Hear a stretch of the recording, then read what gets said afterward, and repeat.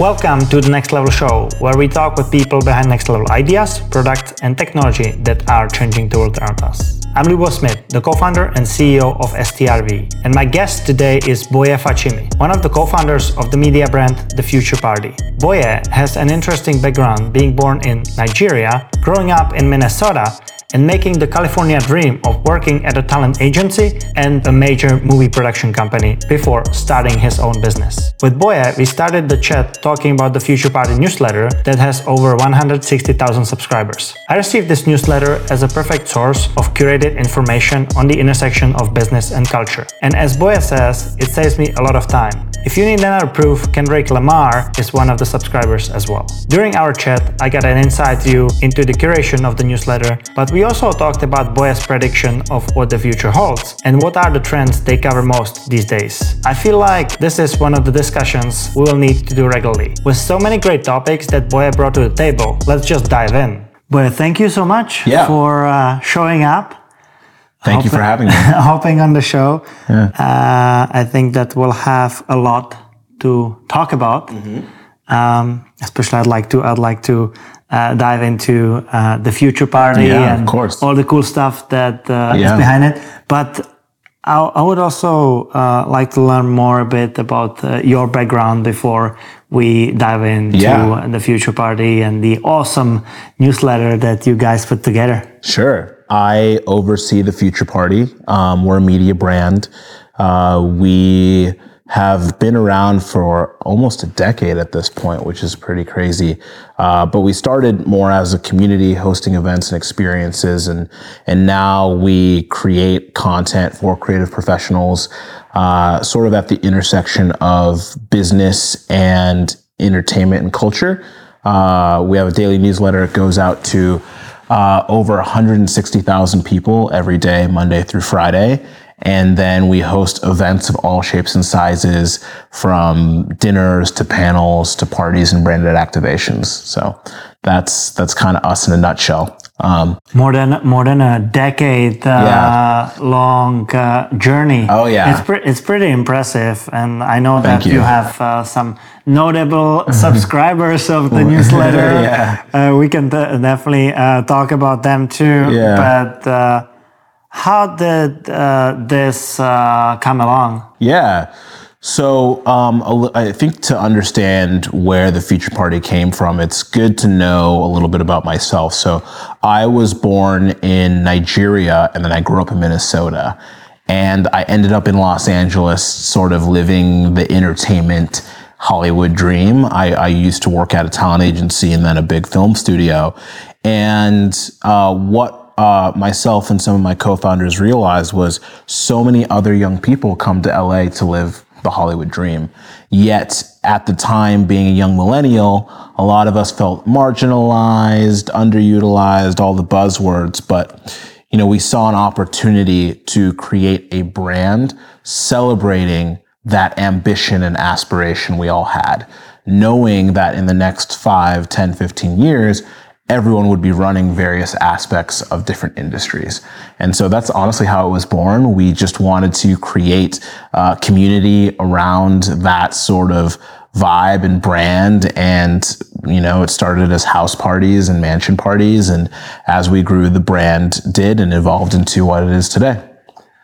If we go even a little bit more backwards, how did it happen that you moved from Nigeria to Minnesota? And then from Minnesota to LA? Totally. So my mom, she's extremely intelligent. She got a job at the Mayo Clinic, which is a big, prestigious I've heard hospital. of Mayo Clinic. All right, there you go. Probably the most notable name in the healthcare sector, right? It's definitely up there. And the headquarters is in Rochester, Minnesota. And so she got a job to do biochemistry research for the Mayo Clinic. And at the time, it was just her and I. And so that's amazing. Must have been like a huge thing for her, right? Yeah. It was huge at the time. She's now gone on to do bigger and better things, but that was the thing that brought us to the States. And growing up, I had a lot of really cool experiences, But I think there was a part of me that always wanted to go do something more. And when college came around, I was looking at a bunch of different schools, and one of them where I went was called Biola, which had a film program in Los Angeles. And it was a private Christian school no one's probably ever heard of. But my neighbor at the time, who is a really good friend still, he was also going to Biola, and he's like, let's go. And so us hooligans just went to LA to, create content and learn and have a blast, I guess. Wow. Yeah. And the rest is history. The rest now is you history. are here. Yeah. I think that when I look at the Future Party today, right, you mentioned 160,000 subscribers. That's already a notable business, right? You have a big user base of people that are receiving and reading your newsletter on a daily basis. Yep. But it was not always like that. And I wanted to ask you, what was the entrepreneurial journey behind that? Because I feel like for maybe a decent half of that time, it was not like that, right? Yeah. So it's a great question. We feel very fortunate in that we turned something that was literally just for fun into a business. In the beginning, it was literally just, hey, let's throw a party to celebrate our community. And, I was throwing in my money. Some of my co-founders were throwing in their money. And that's how we were investing in the Future Party. And it was just for fun. We were like, we're just going to do this and build. And at the same time, I knew we were going to turn it into a business someday, but we all had full-time jobs. So we'd only throw like a party once or twice a year, but everyone would always talk about the events. We'd keep the community going throughout those, in between. And as time grew, we started to do more events. And then actually pretty much immediately, brands started to sponsor us by giving us product. But then they started giving us money. Yeah. And that's when it becomes a bit more interesting, right? Yeah. Well, look, I like to say that communities are great brands, but terrible businesses. There are so many different communities that we have today, but sometimes people forget that you have to make money to fuel that community. Yeah. And so that can be subscriptions, it can be membership, it can be a whole slew of different things. For us, we felt that content would be the next evolution of our brand. That's where we could make a business model. Let's tell stories with our community, for the community, by the community, of the things that we're already doing and talking about. But let's share it with the world. And that was kind of the onus. And so now we've tested different models in the past, but where we've kind of landed is looking at brands as essentially curators of these experiences. So we don't charge our community. Brands will sponsor or will co-produce an experience with the brand, or they'll advertise in the newsletter. So it's very much like advertiser brand led, which feeds into the engaged audience. Yeah, I can totally see that, and there's, I think, a lot happening in this space with a bunch of newsletters that are becoming fairly popular and are creating these communities around themselves that are targeted to like a very specific niche. Totally, right? Yeah. Newsletters are having, a moment still, and I don't think email is going away anytime soon. I think that one thing I like to say is the cream will rise, right? There's so many different newsletters out there, but the ones that have real engaged audiences will be the ones to survive, as we continue. Yeah, no, one thing that I wanted to really ask you is how you source, what's the process of like putting the newsletter together on a daily basis? Yeah. Because I've been the subscriber for many years now. Yeah. And for me, it's shocking that, and the reason why I'm subscribed to the newsletter is that I feel I'm getting the first-hand information ahead of anybody else. Yeah. Right? Like the stuff that is probably gonna get talked about in weeks or months to come, you cover. Yeah. And I'm extremely curious to hear from you what's the secret essence to be able to do that. Because I feel like you can do it once, you can do it twice, you can do it 3 times. Yeah. But doing it every single day and keeping the bar high, how do you do that? Yeah. So, here's the deal. For us, at the end of the day, we are curating for you. We are curators. And we're not only doing that, but we're also analysis. And when I look at kind of how our product has evolved, I almost liken us to like a Spotify playlist, but for news and content, right? We live in such a crazy world where there's so much content, too much content. And I would say a lot of people don't really actively go on websites every morning, right? A lot of people are consuming their news on Twitter, through newsletters, whatever. Some people will go on websites, but those are a specific type of individual. And so what we're doing is we are creating value for you because we're giving you back your time. So instead of you needing to spend hours and hours every day scouring the internet of like what's happening, we are saying we know our audience. Our audience is like you. It's like me. They are creative professionals who work at the intersection of business with a lens of what's happening in culture, entertainment, and marketing. And so because we are also that audience, we know exactly the type of content that they want to read every single day. And so we are spending the time to go out into the world and curate that content. And it's just time. It's man hours. We're out there. We know where to go. We know because we do it every day, we form an opinion of like the kind of the tectonic shifts that are happening, because we got to a point where, okay, it's not just about telling you what's happening, right? Because there are other places that will just tell you what's happening. That's part of it. But it's also saying, here's how it might apply to your business. So now we're moving not just from, hey, this is the news that's happening. Now we're saying, this happened, but this is why we are telling you that it happened. This is why it's important. So now we're not only helping take the time we're giving you that value back of the time it would take to go out and source, but we're now also helping give you the little nugget as to why. Why does it matter? So the secret sauce is we just spend a lot of time. How many people are involved in this whole process? Yeah, so our whole team is about 15 people now, a mixture of part-time, full-time folks. Our editorial team, we have a publishing editor, a writer, an illustrator, designer, and basically we have that core team. And then we also alternate and bring in writers whenever. And we have an editor as well. So, yeah.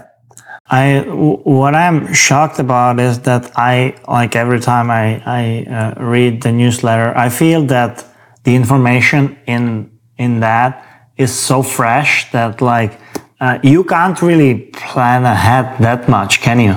No, it's for us, it's like a newsroom. Every day, every morning, we look at what's happening around the internet, and then we pick the pieces, and then our editorial team is working all day into the evening to to write the content, and then we test it, and it's ready to go by the morning. So yeah. So it's basically a 24-hour window in which you have to produce the whole content end to end? Yes. There are 24 hours. But, because news is fluid and there's always updates, sometimes we can be late to a story, 2-3 days, sometimes even 4 days old if we present that point of view. Yeah. Or to that point, because people are so busy, they may not even know that this has happened, right? And so what's great is we get some flexibility with the news cycle, but generally we try to be as fresh as possible. So it happens, maybe it happens rarely, but it happens that you have something that will not make it to the newsletter tomorrow, but will make it in like 2 days or so. Yeah, or sometimes maybe we find an article that came out a couple days ago, but because we know that piece of news and content is still valuable, or we have a fresh take, we'll still put it into the newsletter. Do you have any specifics that you focus on each day, or it's pretty much open field every single day? I think it's open in the sense of, again, our thing is, what's the intersection? What's the innovation? So we speak a lot about what's happening in the entertainment industry, music, film, marketing, fashion. And then our intersection lens is, okay, well, how do those fields play into what's actually happening? Web3, NFTs, new technologies, media shifts in business models and things like that. But we also talk about the economy when it's pertinent, again, to the creative professional. How can they capitalize? So if we need to talk about something that's happening with hiring or the recession, we'll talk about that. Or climate change and, real estate or Gen Z behaviors, we'll talk about that as well. Again, our lens is giving you the information that we feel is going to make someone do their job better. I feel like right now that you have a good user base to distribute the content to, you can also go about differently with growing the user base, right? You can incentivize people to refer and so on. But how did you do it in the early days? How did you take it off the ground, right? Who was your first subscriber, and how did you pitch it to build the very initial core community? Totally. Because between then and now, it's a lot different. Yeah, we were blessed in that we already had an audience through the events that we had thrown. We didn't start the newsletter until 6 or 7-ish years into the business, I believe. And so we already had a bunch of people paying attention to us. We collected thousands of emails. And so we had a foundation of several thousand people as our first subscribers. Then we realized pretty quickly how easy it is to plateau, and get to the next level. It's not easy to just get a bunch of subscribers and get them quickly.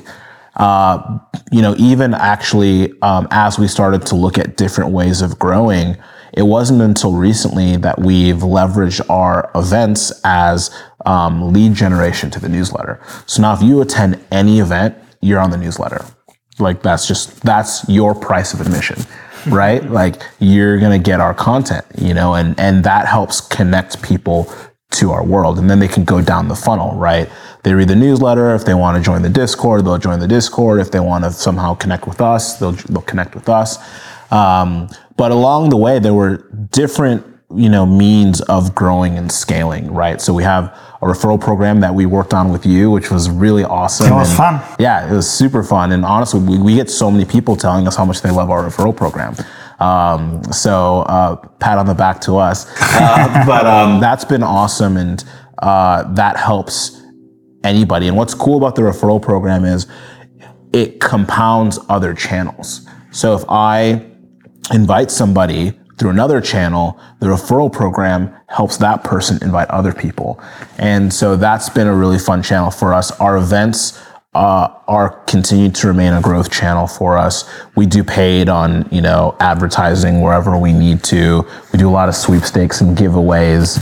So we basically have there's a little bit of a playbook a handful of newsletters use that we are doing. I think where we're at is what's next. How can we tap into the new mediums that have engaged users, and so we're always on the hunt for that. Yeah, I think that's the right mentality to have when you want to serve such a community. Totally. So these days, do you still throw a lot of events, or oh yeah, did the focus shift a little bit when actually the newsletter took off? We do a lot of events.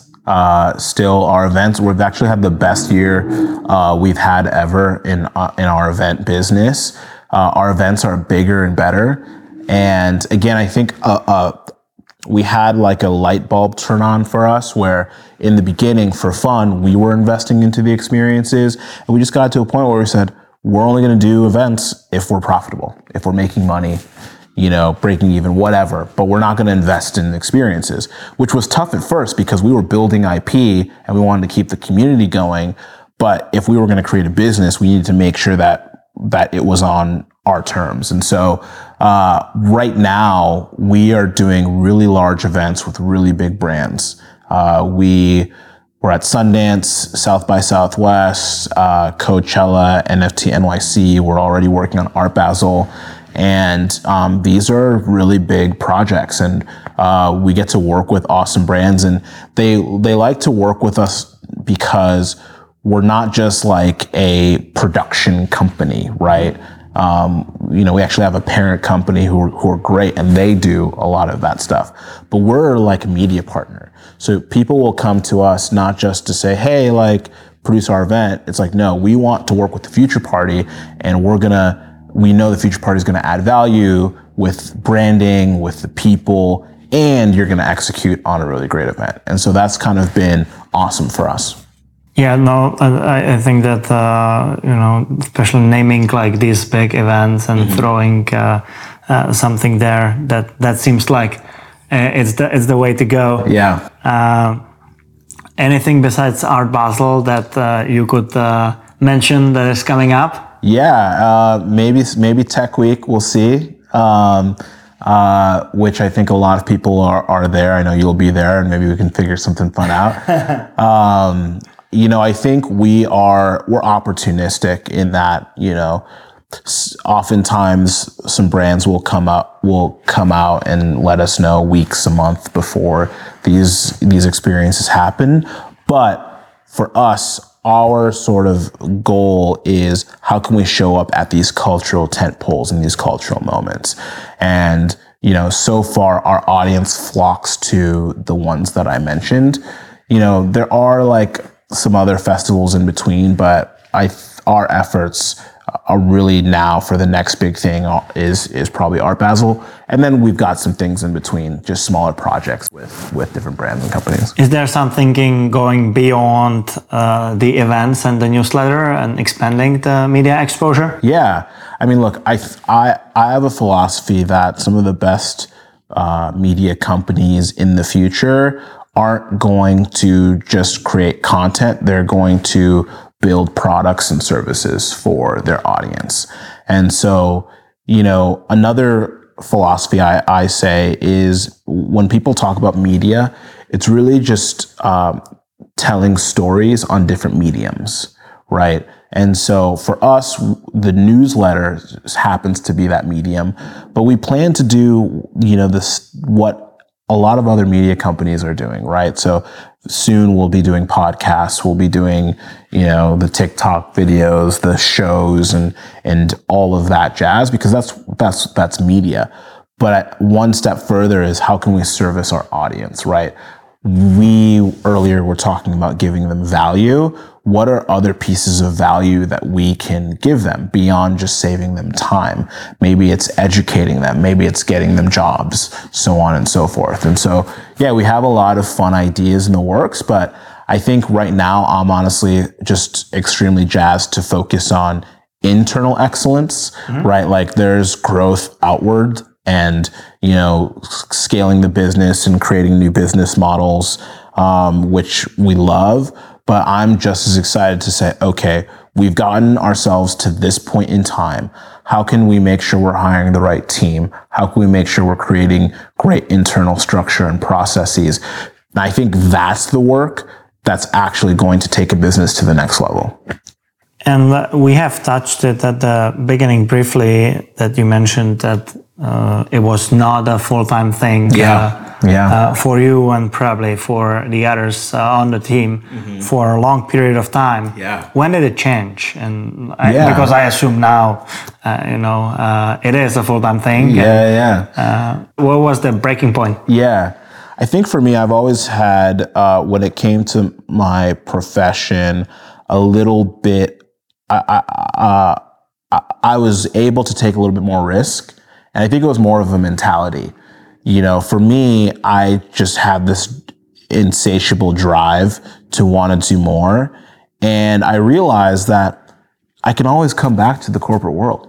If you have these skills, and I think a lot of people sometimes, they honestly, they don't want to spend the time and do what it takes to be able to build something, right? And so for us, I got to a point where I just saw it working, and I was like, okay, I'm young, I can always go back to this.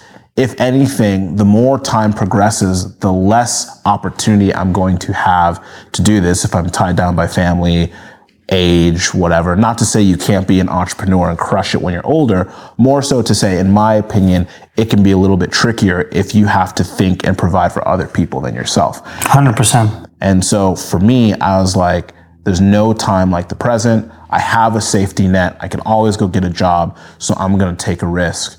And I also advise, if people are going to go do their own thing, like, make sure you already have something going for you. Like, don't just leave and then try to figure it out, because you have to eat, right? You have to sleep. And so, the times when I had left, there was some level of, this is going to work, that whether it was money or attention, before sort of diving in and doing that thing. And I think that's really important. But I think one of the issues is people don't want to take the time to moonlight and work on your passion while you're at your job. So it takes a lot. Yeah, and I think that you have to find the ideal momentum to do such a change. And I don't think that there is the right answer to it. Yeah. But I ultimately like hearing from people what motivated them to make the change. And for somebody, it could be, okay, I saw it coming up and coming to life, and that's when I pulled the trigger. For someone else, could be, I just got that much frustrated with the current situation that I just hit the brake and had to do a change. I think it's different for everybody. Well, I agree with you. And rewinding a little bit, one thing that's really always helped me is looking at life from a bird's eye view. You have one life to live, and regardless of your theologies or beliefs, most people would probably agree that you cannot take the items that you have on this earth with you. All you can take is your soul. Yeah. And your soul is the experiences that you have. And so for me, I just want to have the best, biggest, most connective experiences I can have with my friends, family, colleagues. And I got to a point where I in my spirit was like, to do that, I had to go on my own way. Yeah. You know what I mean? You gotta pursue something of your own. Yeah. So.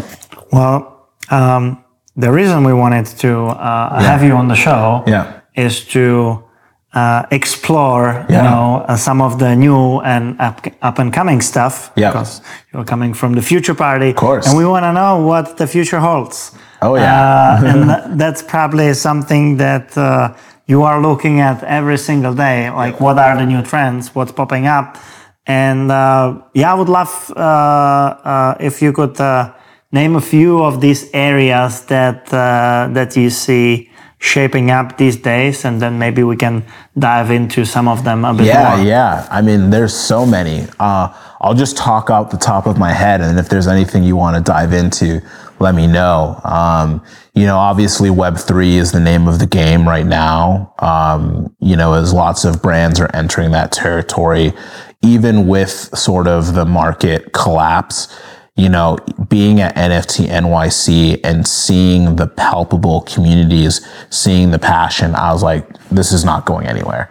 I've been to South by and all those other places I mentioned. I have not seen the level of events happening. There were literally hundreds of events happening.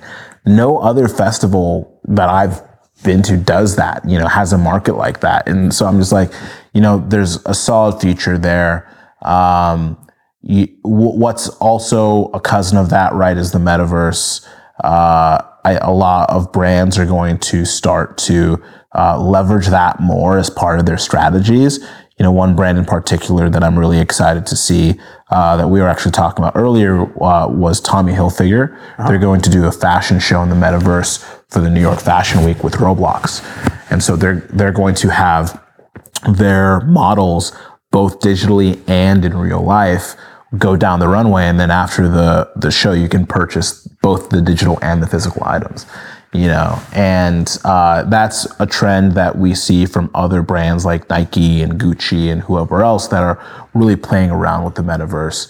And so there's definitely a world where people are going to value the digital fashion just as much as the physical fashion. In fact, Nike is another company doing that, where they are selling NFTs of the shoes, and you can not only own the NFT, but you can own the physical good, the actual shoe. And that in particular is interesting because StockX is also doing the same thing. And that's going to be a whole issue in the future because, if StockX and Nike both create an NFT of a particular shoe, who has the original NFT? Which one do you use? So we're probably going to see a lot there. I think there's going to be a resurgence to how people look at retail and urban planning. As the future continues to grow, I think that our society understands that you can't just have one or the other. When I say one or the other, I mean digital or physical. They're both in tandem, right? We're not going to go into a future where we're fully in the metaverse or fully live. And maybe some people will. I mean, maybe there's always extremes, right? You never know. But it's cool to see brands experiment with what a hybrid remote future might look like. So one thing that I recently saw is Best Buy is testing out stores that look more like the Apple Genius, the Apple store, right? Which is like smaller, more tailored, so on and so forth.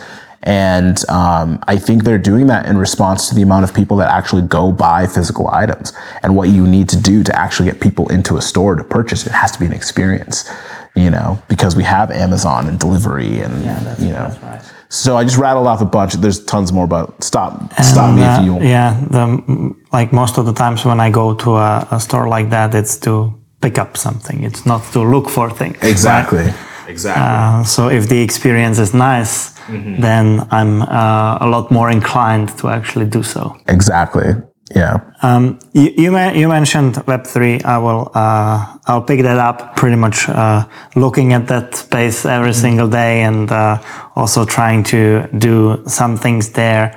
But how does it relate to the Future Party community as a whole? Yeah. That's what I would like to ask you, if you are thinking about bringing this to your community in certain way. Yeah. So we are thinking about it, and the question is, how do we show up in the right way, right? Because obviously we're talking about it, we're building events around it, we have relationships in that world, but how do we create Web3 infrastructure? It's a little bit more nuanced. I think for us, we had thought about like DAOs, but DAOs, in my opinion, they're great, but the world doesn't necessarily need another social DAO. I think DAOs really work when there's a mission or an initiative tied to it, a goal. Those sorts of DAOs excite me. NFTs, I think, are the easy way in for us. So, there's obviously an idea of a POAP and leveraging the proof of attendance protocol to give people NFTs when they attend our events and experiences, since we do them a bunch. We can create value there. We've talked about how to maybe integrate Web3 into our rewards program. Potentially also look at NFTs in general, just like maybe we launch our own NFT and have that build community, we create so much content, we can convert that content into NFTs as well. I think for now, because I'm so focused on kind of what I was saying earlier, the internal excellence, I'm being cautious about the right time to say, okay, let's now go build Web3 products, because I want to make sure that everything we do is profitable each step of the way. And I think that's the issue is Web3. Like, if we're going to say, let's make our business Web3, it's like, we don't want to do it just to do its sake. I mean, sure, but like the thing behind Web3 that we just need to all be honest of, it's an economic exercise, it's a financial exercise. People are doing it because there's a money opportunity. It's both trust and verification, but it's also ownership.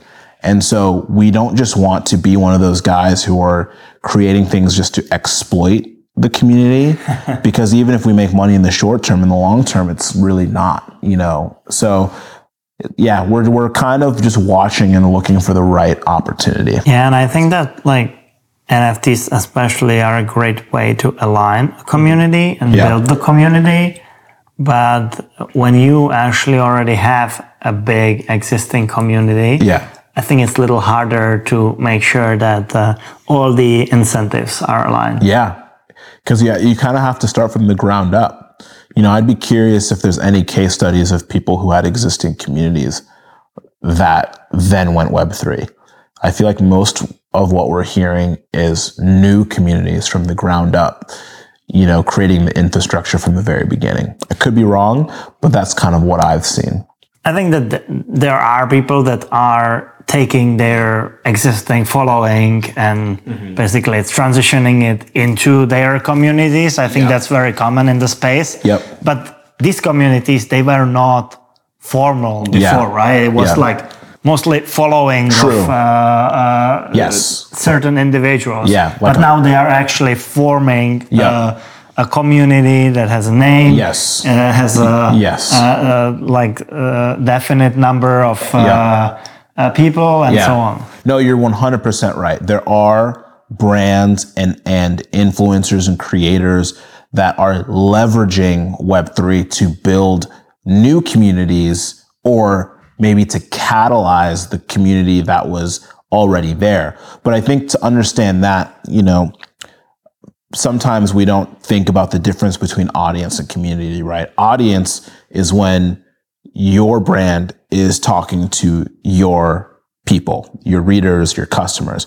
Community is when those readers and customers are talking to each other, right? And if that's not happening, it's not really a real community, and I only define that to say, yes, there are people with big audiences who are saying, this is a great way for me to create community.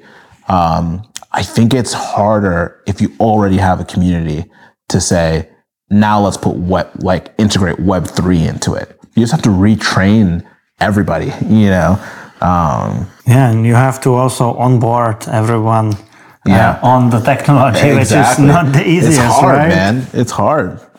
It's not easy at all.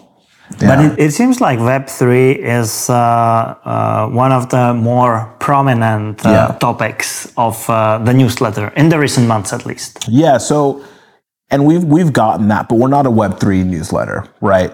I think the thing with us is we're always going to write about the forward-thinking innovation.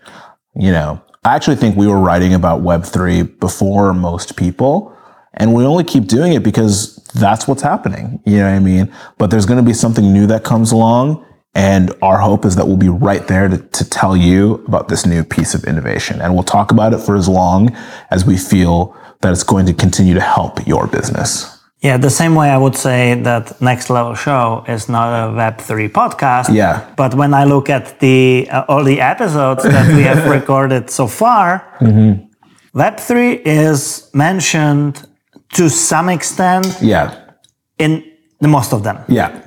And the reason for it is because it's the topic of today. Everyone wants to talk about it. Everyone is trying to grasp what it's all about and how it applies to their business. So I also don't want to be positioned of like this is a Web3 podcast for sure. But in the end, I tend to be discussing it a lot with people because it's just it's just the world we live in. It permeates culture. It is part of our society and our buildup. And we have countries making cryptocurrency their legal tender. We have to be talking about these things, right? But I get excited at the same time. Right now is where's the innovation that's not in Web3? Because everyone's talking about it, my mind goes, okay, like, but what else is happening? What else can we talk about? What else is new? So I'm on a quest to. So what are some of those areas you think? I mean, I think there's going to be a lot of unique things happening with like energy and the climate. We're starting to see a lot more people talk about it. We're seeing the importance of energy even now as there's a raging war in Ukraine and the geopolitical implications of oil and gas. I was like just before you got here, I was literally watching a documentary on YouTube about how China imports most of the oil and how the powers are distributed and why they care about Taiwan. And all of that stuff. So I definitely see the energy as being even a bigger topic, maybe more important topic of today than something like Web3, which is nice cutting edge technology. It's nicely connected to culture, but in the end, like if we don't protect the planet and if we don't have enough energy for everybody, it's going to be a big problem. Totally. I mean, energy, natural resources. We're going to have a water problem right now, especially in LA. The water is drying up, and it's cool to see different individuals who are trying to solve these things, right?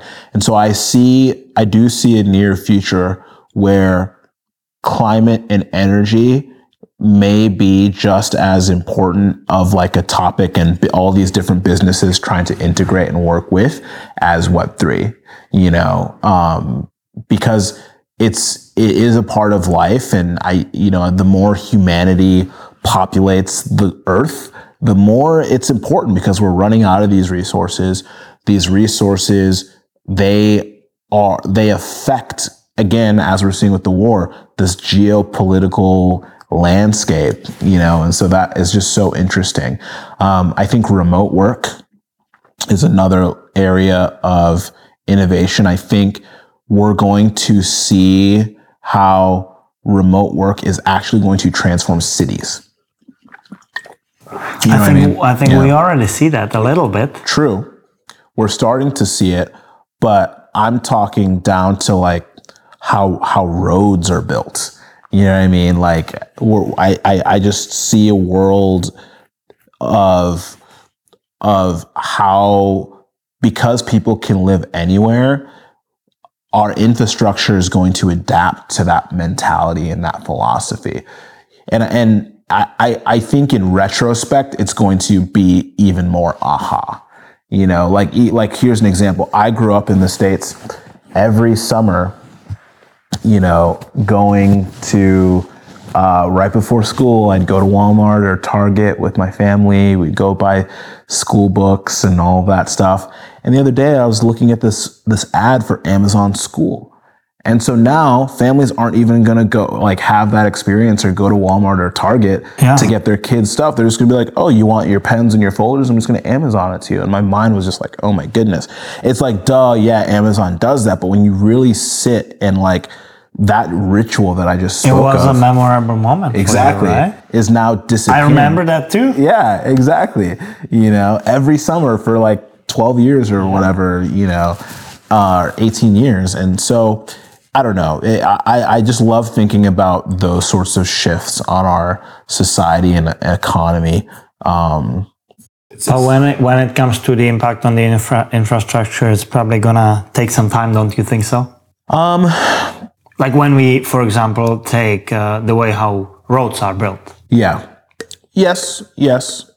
But I think time is accelerated as we've had technologies. You know what I mean? Like, especially when there's like goals and visions, like even for the city of LA, the Olympics are coming soon. We're already thinking about like infrastructure and like, you know, but yeah, 8-10 years away. So yes, but I think in the near term, there will be little behaviors that will probably impact more like retail and physical goods and businesses. Yeah. And I think probably the same way we saw the rise of the direct-to-consumer brands. Yeah. We might see something on this front too. Totally. With like remote work and the organizations changing a little bit and so on. Yeah. I think also we're going to see a lot of new stuff happening in the healthcare industry and the food industries for sure. I get really excited about mRNA technology and CRISPR technology. Okay. I just feel... Tell me more what you're thinking when it comes to CRISPR. So, you know, with CRISPR, a lot of people freak out because they're like, oh, like you can change the genetics of your baby and make them superhuman. And sure, I think those might be a little bit more nefarious and controversial. But no one's going to tell me that if CRISPR can literally cut out HIV or other deadly diseases, that you're like not going to be excited. The predispositions to, for example, diabetes and all of that stuff. For sure. But like, I think there's that, but there's also just like viruses, you know, uncurable diseases that you can just wipe out. Like, to me, that's exciting. And we're seeing companies on a huge level create those technologies, and it's fascinating. And, you know, CRISPR is cool because that's the technology that can actually cure you. And mRNA is cool, you know, because that takes our vaccine science to a different level, you know, where it's almost near being a cure because you're able to teach and train your genetics to do different things. And in that way, COVID, you know, accelerated a lot of this stuff. So I think that's cool. And then on the food side, so there's two things on the food side, and stop me whenever I'm getting annoying. No, it's super interesting. Yeah, there's two things on the food side. I think one, we're gonna see robotic innovation here. I think there is a world in the next 10 to 20 years where people who are so worried about foreigners taking their jobs are going to be worried about robots taking their jobs. That's inevitable. It's inevitable. And already we're seeing things like Miso Robotics and other companies literally take away bartenders' jobs, pizza making jobs, hamburger making jobs. Like, these are jobs that people need, and robots are going to take them over. And so it's interesting to see that innovation and what that's going to do. And then it's interesting to see just the bioscience of it, you know, too. I think ultimately everything that is done on scale, you don't want this done by humans. Yeah. You still want like, you know, the experience. And like, that's probably me personally, but like, I can still appreciate waiter or waitress in a restaurant if that's what I like feel like having that experience. But at the same time, if I just want to eat pizza, I don't mind who makes that pizza. Yeah, it's true, 100%. The question though is, as a society, do we replace those jobs or do we let that community suffer? Because, there's a big contingency of our world that will never do or want to do those jobs. And so we don't value them. But there's also a big part of our world where people need, survive, and thrive off of these roles. And so what happens when they're wiped out, Like ultimately, the way I see it is that there's going to be other jobs, new jobs that will be created. Yeah. So these people can transition. Yes. It's not like you will be cutting them off and they have nothing to do. I think that there will be new opportunities and new things to do for people. Yeah. For me, this is like super futuristic. Yeah. I know that, when it comes to your newsletter, we probably can discuss that. But maybe like one day there is a situation when the majority of the people, they don't work and they do something else, but that's probably far away. Yeah. Well, I think if we ever get there. So I'm fully in speculation mode right now. I don't know. We both are. Okay, great. So I agree with you in theory that new jobs will be created, but at the same time, I feel like as humans, we always give away a piece of ourselves for convenience. Facebook, we gave away all of our information for the convenience of being able to connect to other people. Our iPhone, we've given all of our, information to, privacy, whatever, to have this device.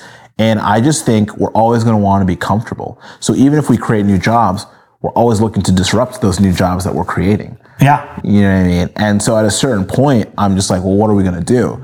And so I wonder if what's happening with TikTok right now is almost prophetic to the future of what work looks like. I think if you really look at what's happening in our economy right now, people make money off attention. Yeah. You know what I mean? That's right. That's right. It's the economics of I pay attention and so I purchase. And so I think there could likely be a world where a lot of Americans are literally just content creators, meant to feed you attention so that the big brands can get you to purchase those things. I mean, I think obviously there will still be jobs, but it's just so interesting to see, what are people going to do?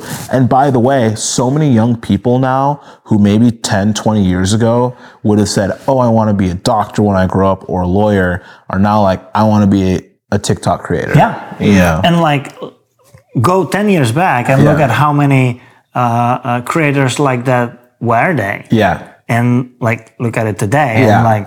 And it's probably just the beginning of it, right? So I would definitely agree with you that this is something that is on the rise. Yeah, it'll be an interesting world. And so one thing that I love to speculate about a lot, is I love sci-fi, so I watch a lot of science fiction movies, and I actually think a lot of the content that's created in a sci-fi storytelling way is very visionary and prophetic in a way. An example, several decades ago, Star Trek was created, and what are technologies that we learned about, with Star Trek that we now have today?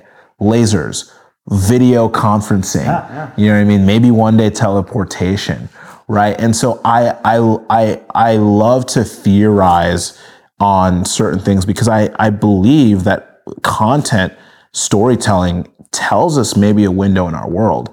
And one movie that I remember watching ages ago that has kind of always stuck with me is one called Elysium. I don't know if you're with Matt Damon. Yeah.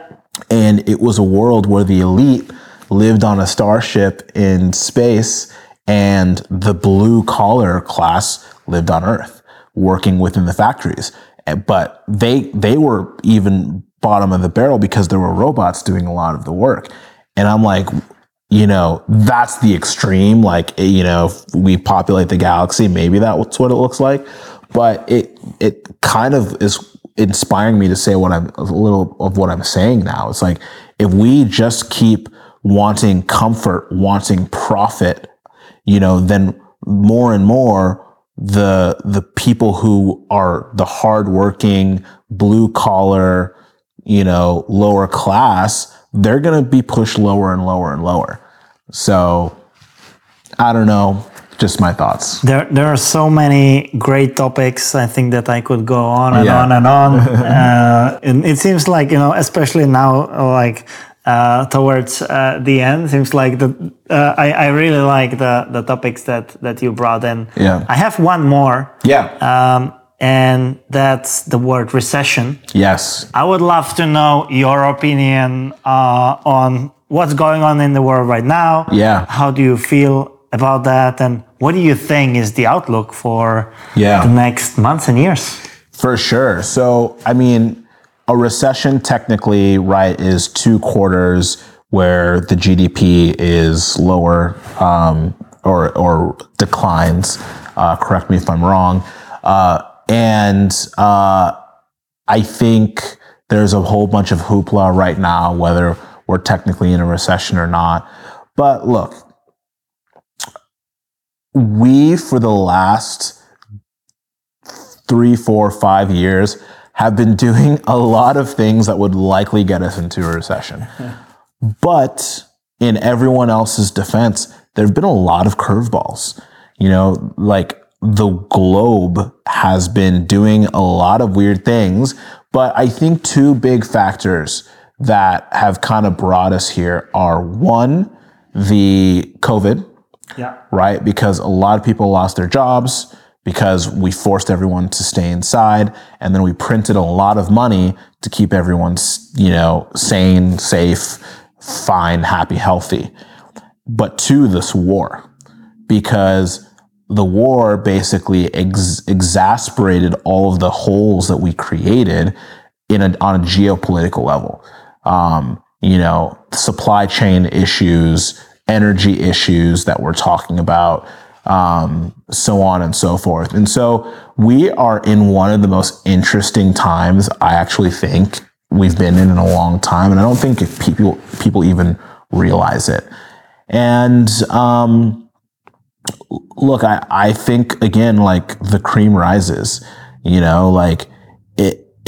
looking at a recession from the lens of a business.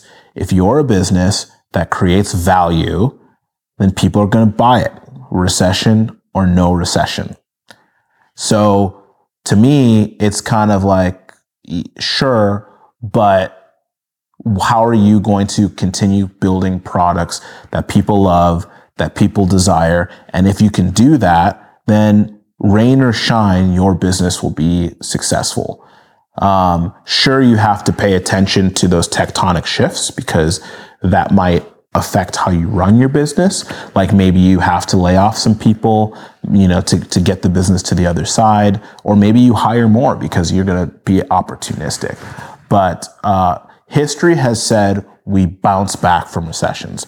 The curveball, I think, are these big things like the war, where I have no clue.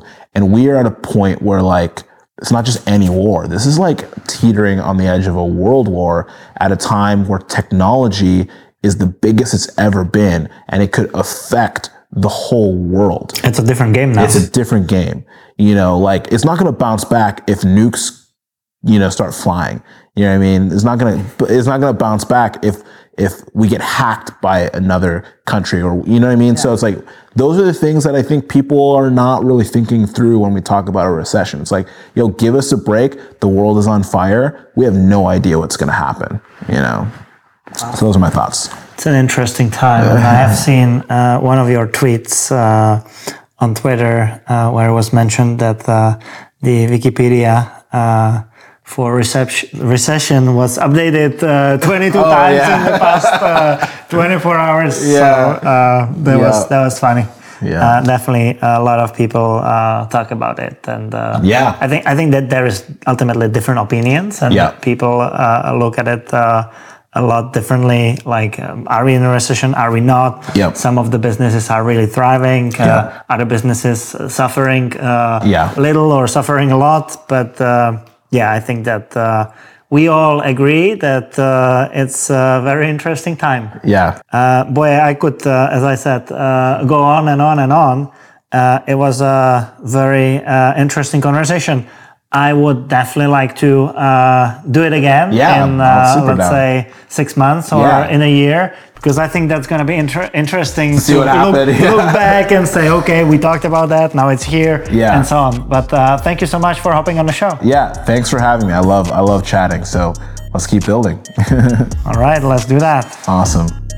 Thanks for listening to this episode. I hope you enjoyed it. If you did, please follow us on whatever platform you use to listen to podcasts. And we'll be thankful if you leave us a review. That's it for now. Till next time on The Next Level Show.